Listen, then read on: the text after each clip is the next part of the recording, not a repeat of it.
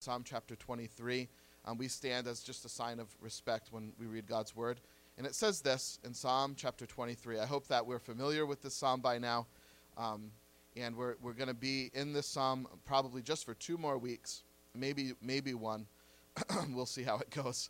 But we're almost done with this psalm. We've been taking it pretty much a verse at a time, and I hope that it's been encouraging to your hearts. So stand with me as I read aloud Psalm chapter 23. It says this: "The Lord is my shepherd, I shall not want.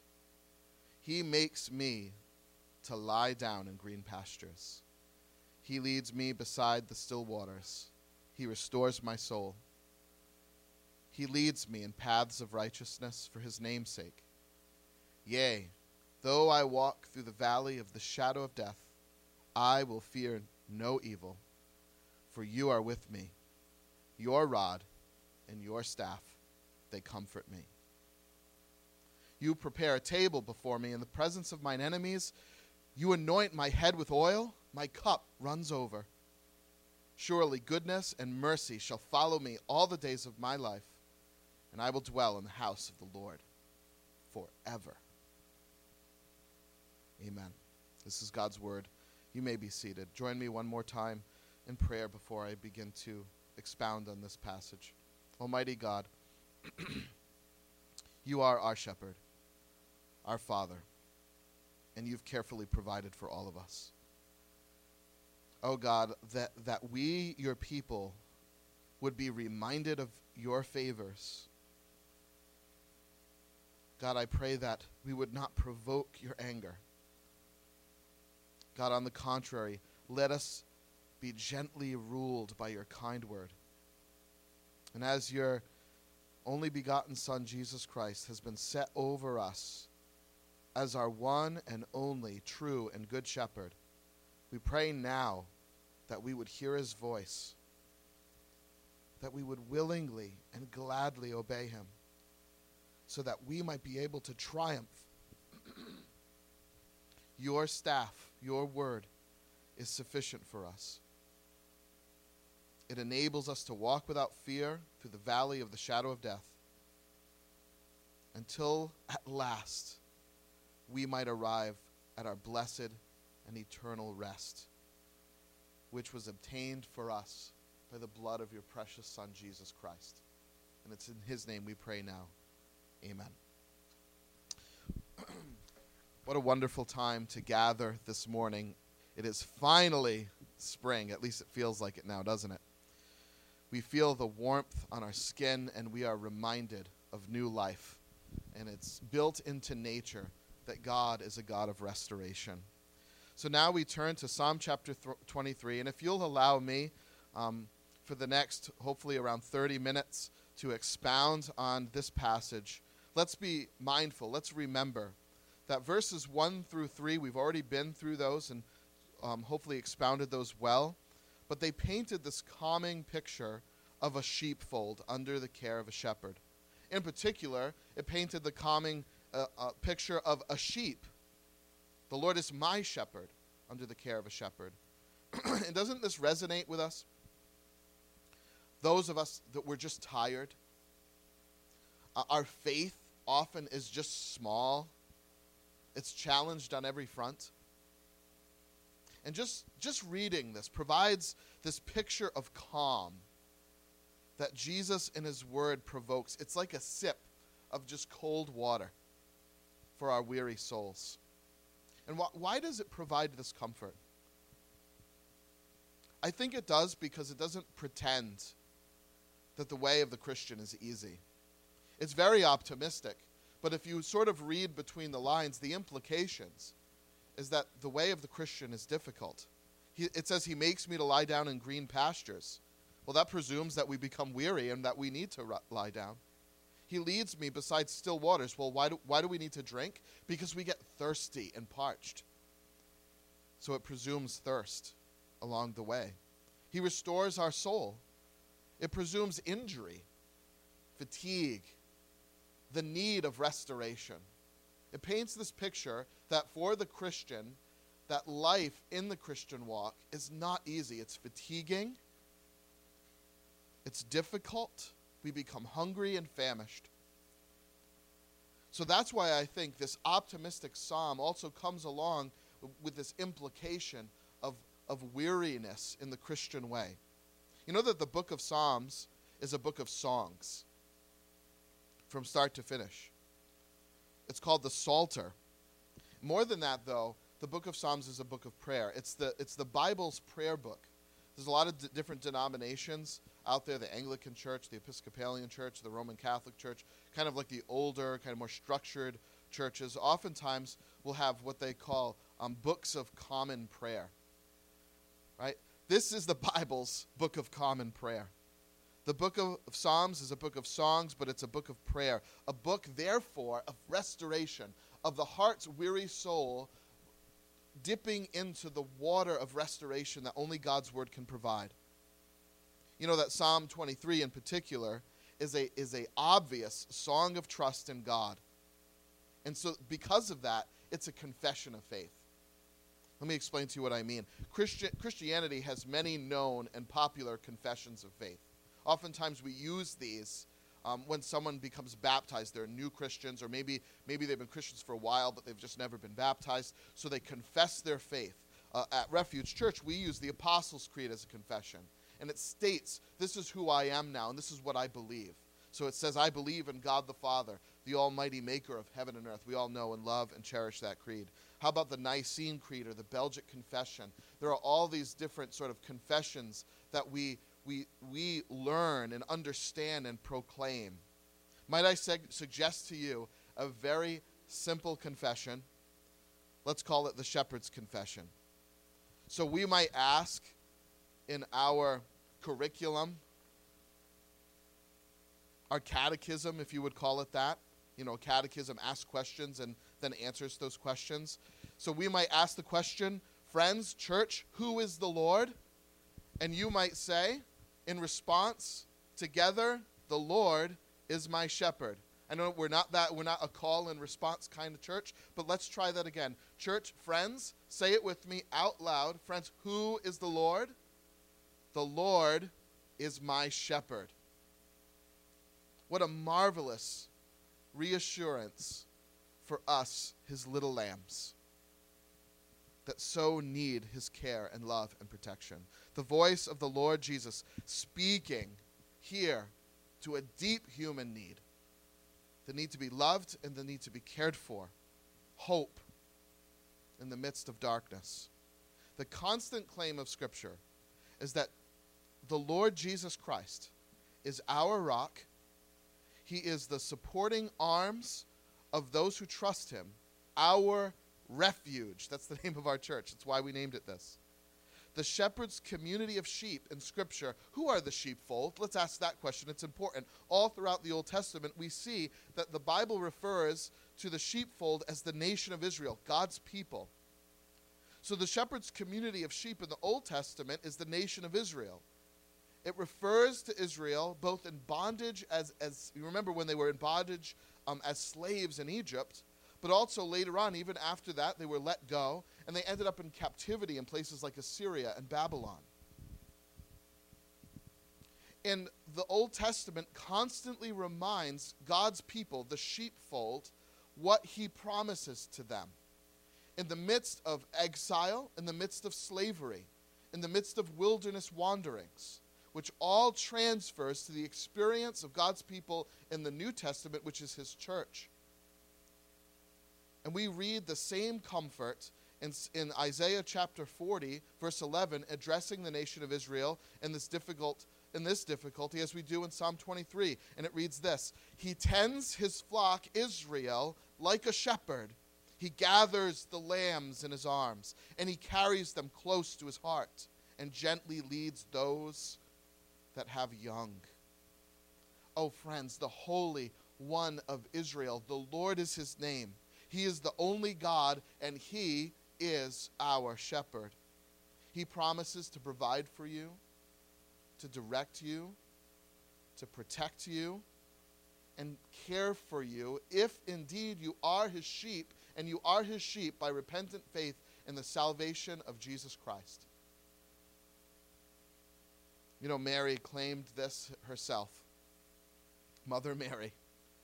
when she said, "Oh, he has regarded the lowliness of his handmaiden, his servant." Mary saw herself in deep need and desperation.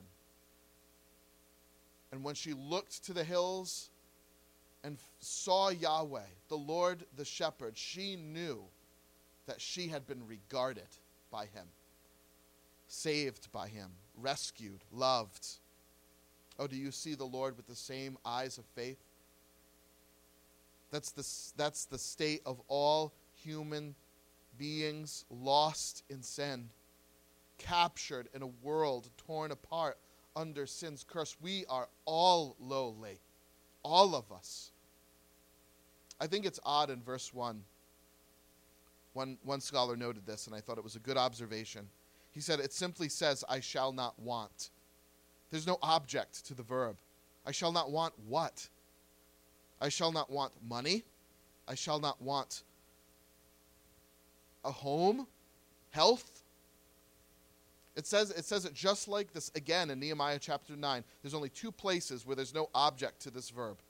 It's here in Psalm 23, and it's in Nehemiah chapter 9. So there's this principle of interpreting Scripture. Interpret Scripture with Scripture. We find the only other place that it says this in Nehemiah chapter 9. It helps us understand what Psalm 23 is getting at.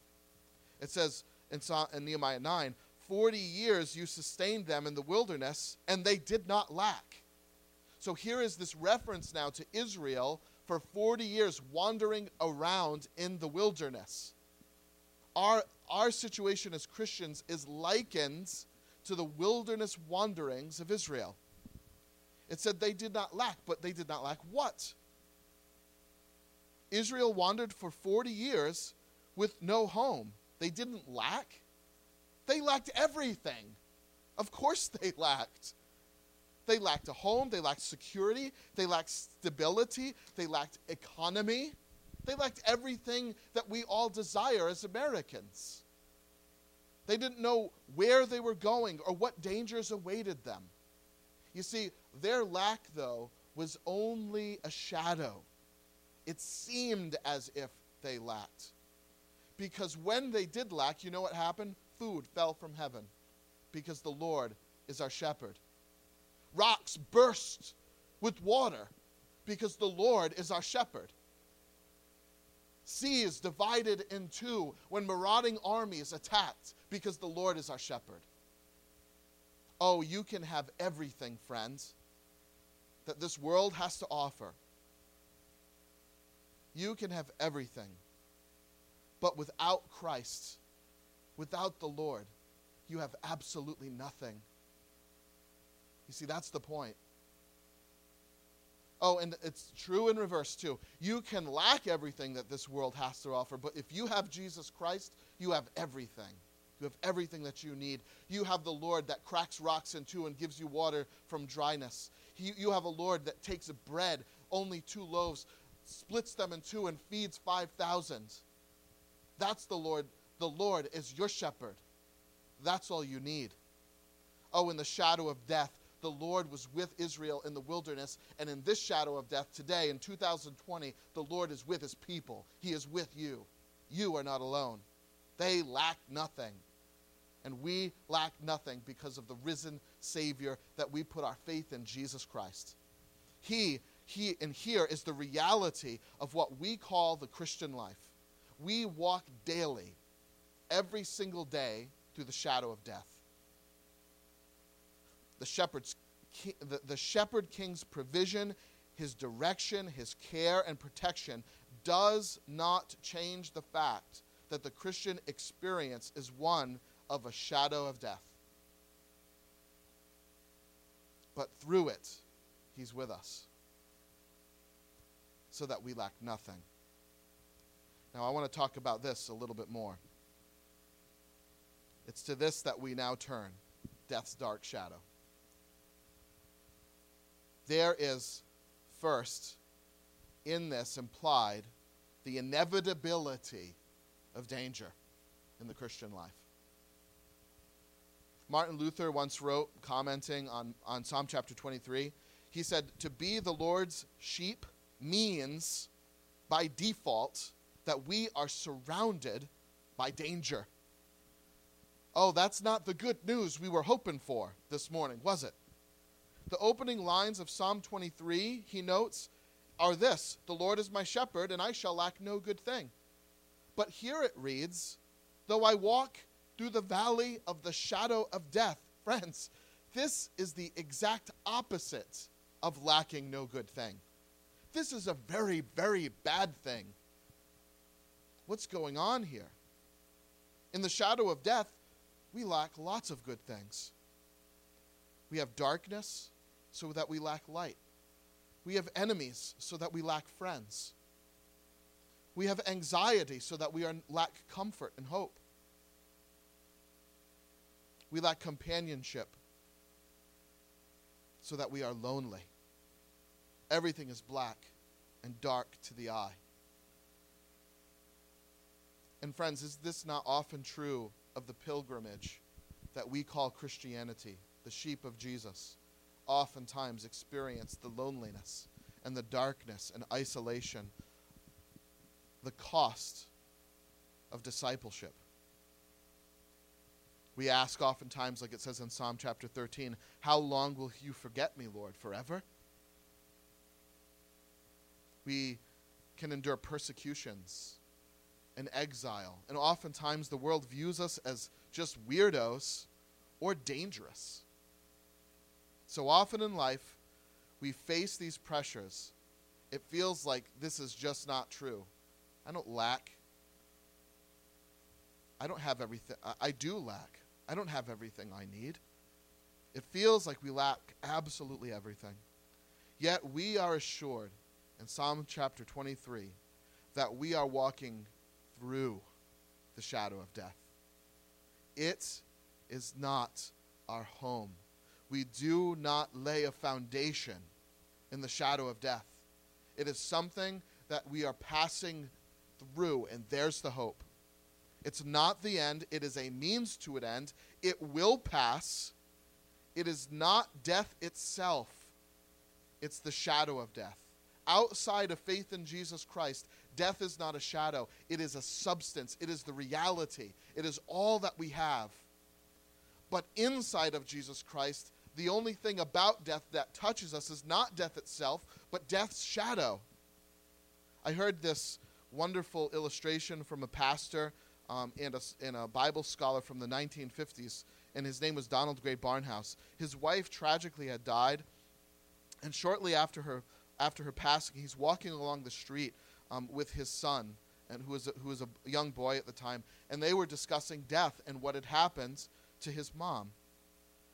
And Dr. Barnhouse explained to his young son that death for the Christian is like being touched by the shadow of a thing, not by the actual thing. And he explained to him, as a bus drove by, he said, "Son, you see how the bus drove by us? The bus didn't touch us. Only the shadow of the bus touched us." You see, friends, for the Christian, the shadow of death touches us, not death itself. We walk through it, pass it safely, like those 3 Hebrew boys, remember in the Old Testament, who were thrown into the fire, but they were passed through it. They were not consumed by it, because there was another in the fire. Jesus Christ was with them. The shadow of death for the Christian includes loss, doesn't it? We lose this world too, like everyone else does. And it's hard, and it's not easy, and it should cause pain and tears. We lose the ones we love, our health, and we leave behind everything that we have, everything that we've accumulated. But we lose only a shadow. We don't lose the substance, because for the Christian, while we lose this world, we don't lose the one who made it. And we get everything back restored to us in perfection when Christ returns. On the other side, death's dark shadow is gone. It shades our skin no longer. It's finished. And there we only stand in the light and in the full view of the perfect love of the Shepherd King. I walk through the valley of the shadow of death. Oh, we lose the gift, but we gain the giver. We lose this world, but he makes a new one.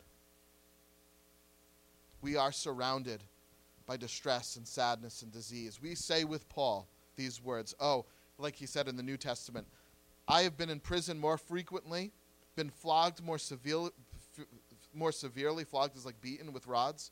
I have been exposed to death again and again. 5 times I received 40 lashes, minus 1, 39 lashes.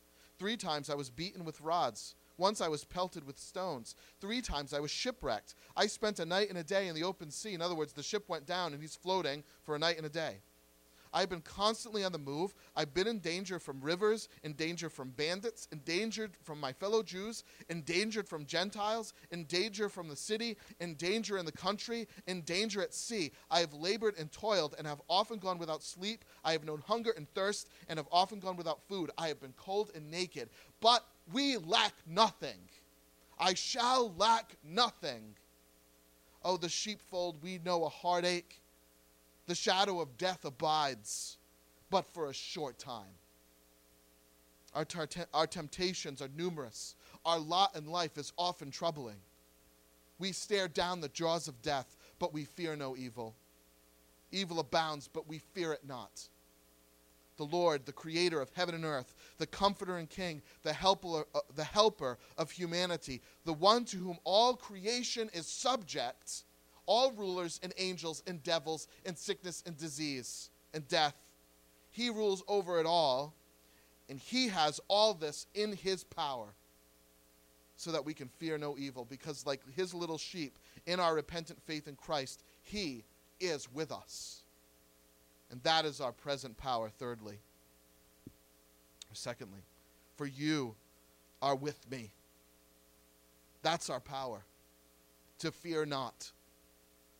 One scholar, Patrick Miller, calls this phrase in Psalm chapter 23 the gospel kernel of the Old Testament. That is, you are with me. That quote is the gospel kernel of the Old Testament. He is with us to save us. Let me explain. It is the good news that turns our tears into shouts of joy and laughter that God is with us. And we see here that God is faithful to his covenant promise of love. In Genesis chapter 12, verses 1 through 3, he promised through Abraham to bless the nations, through his seed, which is Jesus Christ. And because of the death and resurrection of Jesus Christ, he is with his people to save them from their sin, so that we don't have to fear. Because we have the assurance of the shepherd king, God Almighty, that he will deliver us through all the very deaths we die. Every single kind of death that you die in this life will be resurrected. In the deepest shadows of existence, he says, he is with us to save us. The deepest shadows of existence. Oh, existence can be dark. But let us remember in that darkness that it is not the end, and it will pass. And he will escort us to eternal life, carrying us like little lambs in his arms. Whatever happens to you, Christian friend, he's with you. Whatever happens to you happens to him. Because at the cross of Jesus Christ, he took on all our pain and suffering and sin, all the destruction of this world and all the loss of this world. He took on himself. So whatever happens to you, it happens to him too. Your deaths are his deaths. Your divorce is his. You lost your child, he lost his. You lost your job, that's his loss too. Your deaths are his deaths. Your pains are his pains. Your sin is laid on him, and his victory is your crown. Believe it. You know that the name of Jesus Christ that they give him in the New Testament is Emmanuel? You know what Emmanuel means? God with us. You know the name of Jesus, the name Jesus itself, that's the more popular one that we know more well. You know what that means? It means he will save us. God is, so let's put those together. God is with us to save us. Isn't that great? The name of Jesus Christ is God is with us to save us. We don't deserve that. That's a gracious gift. We have sinned against God. God should be with us to smush us under his big foot. But he's not, because God is love. And he loves us, and he loves to save us. God is with us to save us. And here is thirdly, our concluding comfort. It says this: your rod and your staff, they comfort me. It calls this declaration, this confession of faith, that God is our shepherd, with us to save us. It calls this a rod and staff which comforts.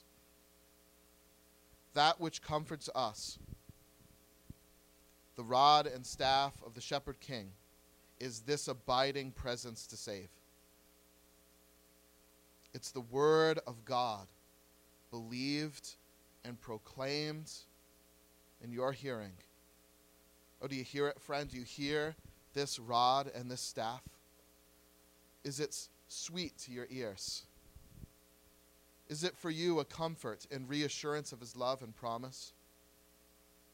Do you think about his word day and night? Meditate on it like the psalmist in Psalm chapter 1. Is it for you like purified silver in Psalm chapter 12? Sweeter than the honeycomb in Psalm chapter 119? Is it a lamp to your feet, a light to your path? Or has the message of this world, the rod and staff of this world, of our own thinking, taken over? Oh, friend, I hope that this morning it's to his word you cling and not your own, and that you're lifted up again. The way that we evaluate life, the conclusions that we draw, are so often lies until we see the light of the word of God shining bright. It's that word that strengthens us, comforts us, redeems us from the pit. The rod and the staff of the shepherd does this for us and more. You know, rods and staffs of shepherds guide sheep. They kind of make them go down the right way, shows them the way to go. Do you know that the word of God shows us the way to go? So it guides us. It corrects sheep that are obstinate. Sometimes they need a little poke because they're going out of the way. It also protects sheep from predators. Oh, and friends, such is the word of God. When you believe it and trust it and obey it, such is its power in our lives. Hebrews chapter 4, for the word of God is alive and active. It's sharper than any double-edged sword. It penetrates even to dividing soul and spirit, joints and marrow. It judges the thoughts and attitudes of the heart. 2 Timothy chapter 3, all scripture is God-breathed. The Bible is God's word, in other words. It's spoken by him. All scripture is God-breathed and useful for teaching, rebuking, correcting, and training in righteousness. So sometimes it corrects us, it pokes us like that staff. But it trains us in righteousness, helps us grow, matures us, so that the servant of God may be thoroughly equipped for every good work. Martin Luther once said so profoundly, there is no other way or counsel on earth to get rid of all kinds of temptation than this, that a man cast all his cares upon God, take him at his word of grace, hold fast to it, and never let it be taken from him. Oh, I hope this morning that the word of God is this to you. Do you know what it says? Do you know what God says in his word? Do you think about it? Do you know what he speaks about himself, what he's like, what he's done? Do you know what he says about you if you're his child by faith? Do you know what he says about your destiny if you don't know him? Oh, do you know what you really need? We think we know what we need, but do you know what you really need? See, the Lord will guide us with the rod and staff of his word. Do you know the truth? Oh, or do you believe and rehearse just the racing of your own mind? How we evaluate situations and judge motivations of people's hearts. we decide what's going to happen to us in 2 months from now or a year. You see, we need the rod and staff of God's word to remind us that we don't have the final say. We don't hold our own lot. The Lord does, because he's our shepherd. There's a rod and a staff in this world that's a burden, and it's not a comfort.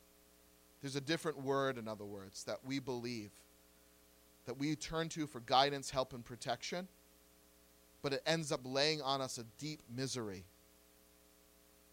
We can call this the rod and staff of religion. It's the burden of rules that we always fall short of. See, there's a difference between Christianity and religion. Oftentimes, they get confused, because oftentimes people come in the name of Jesus, but they're really just religious people. They're trying to keep a set of rules to prove that they're awesome, or to make up for things that they've done wrong. That's religion, and no one can keep up that pace. The burden of rules we can't keep, it brings on us the burden of guilt and sin. And that's the burden of religion.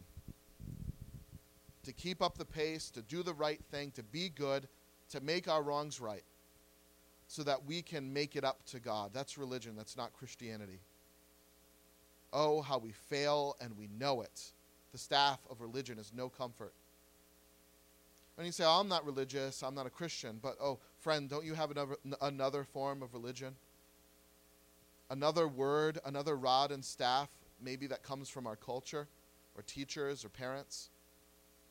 We might have a different set of rules and commandments and laws, but we still have them, and nonetheless, we break them just as often. To be smart enough, to be sexy enough, to be skinny enough, athletic enough, kind enough, tolerant enough. You fill in the blank, we still fall short of all of them. It is a burden we can't carry ourselves. There is only one word that comforts, and it is the word of the shepherd king. It is the word of grace. It is, come to me, all you who are heavy laden, and I will give you rest. I will save you. I will carry you through the shadow of death.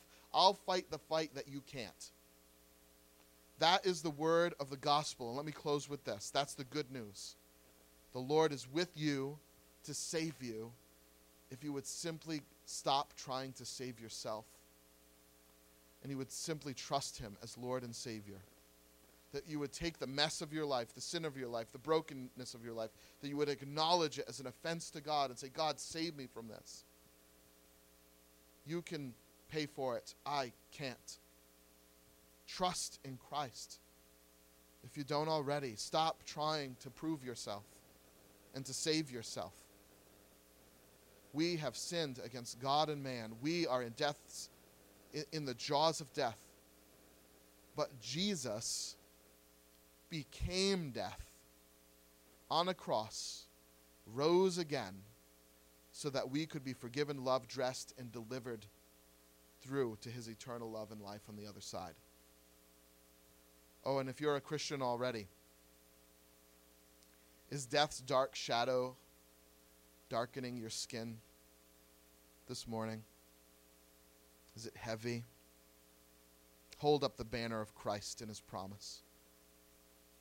Remember the rod and staff of his comfort, that he is with you to save you, to see you through. And he will indeed. His word abides true. It's not the end of the story. His rod and staff comforts. Amen? Let's pray. Dear Heavenly Father, oh, how we love you. Oh, how you love us. We deserve none of this, but you give it to all of us by grace through faith. God, we thank you, Lord, that there is another in the fire, that we walk through the shadow of death, that it is not our home, that there is no foundation stone there for the Christian. It's a journey that you carry us through because you're with us. So God, we thank you for the hope of eternal life. We thank you for the strong arms of Jesus Christ that defeated death for us. God, help us to love you, to love your word, to read your word, to think through your word, to pray your word, because it is our rod and staff. It corrects our faulty thinking. our judgments, the lies that we believe about you, about ourselves, about the world that we live in. Oh God, help us to surrender to your goodness and to your kindness. We thank you so much, Lord, for this time that we get to spend together. We pray these things in Jesus' name. Amen.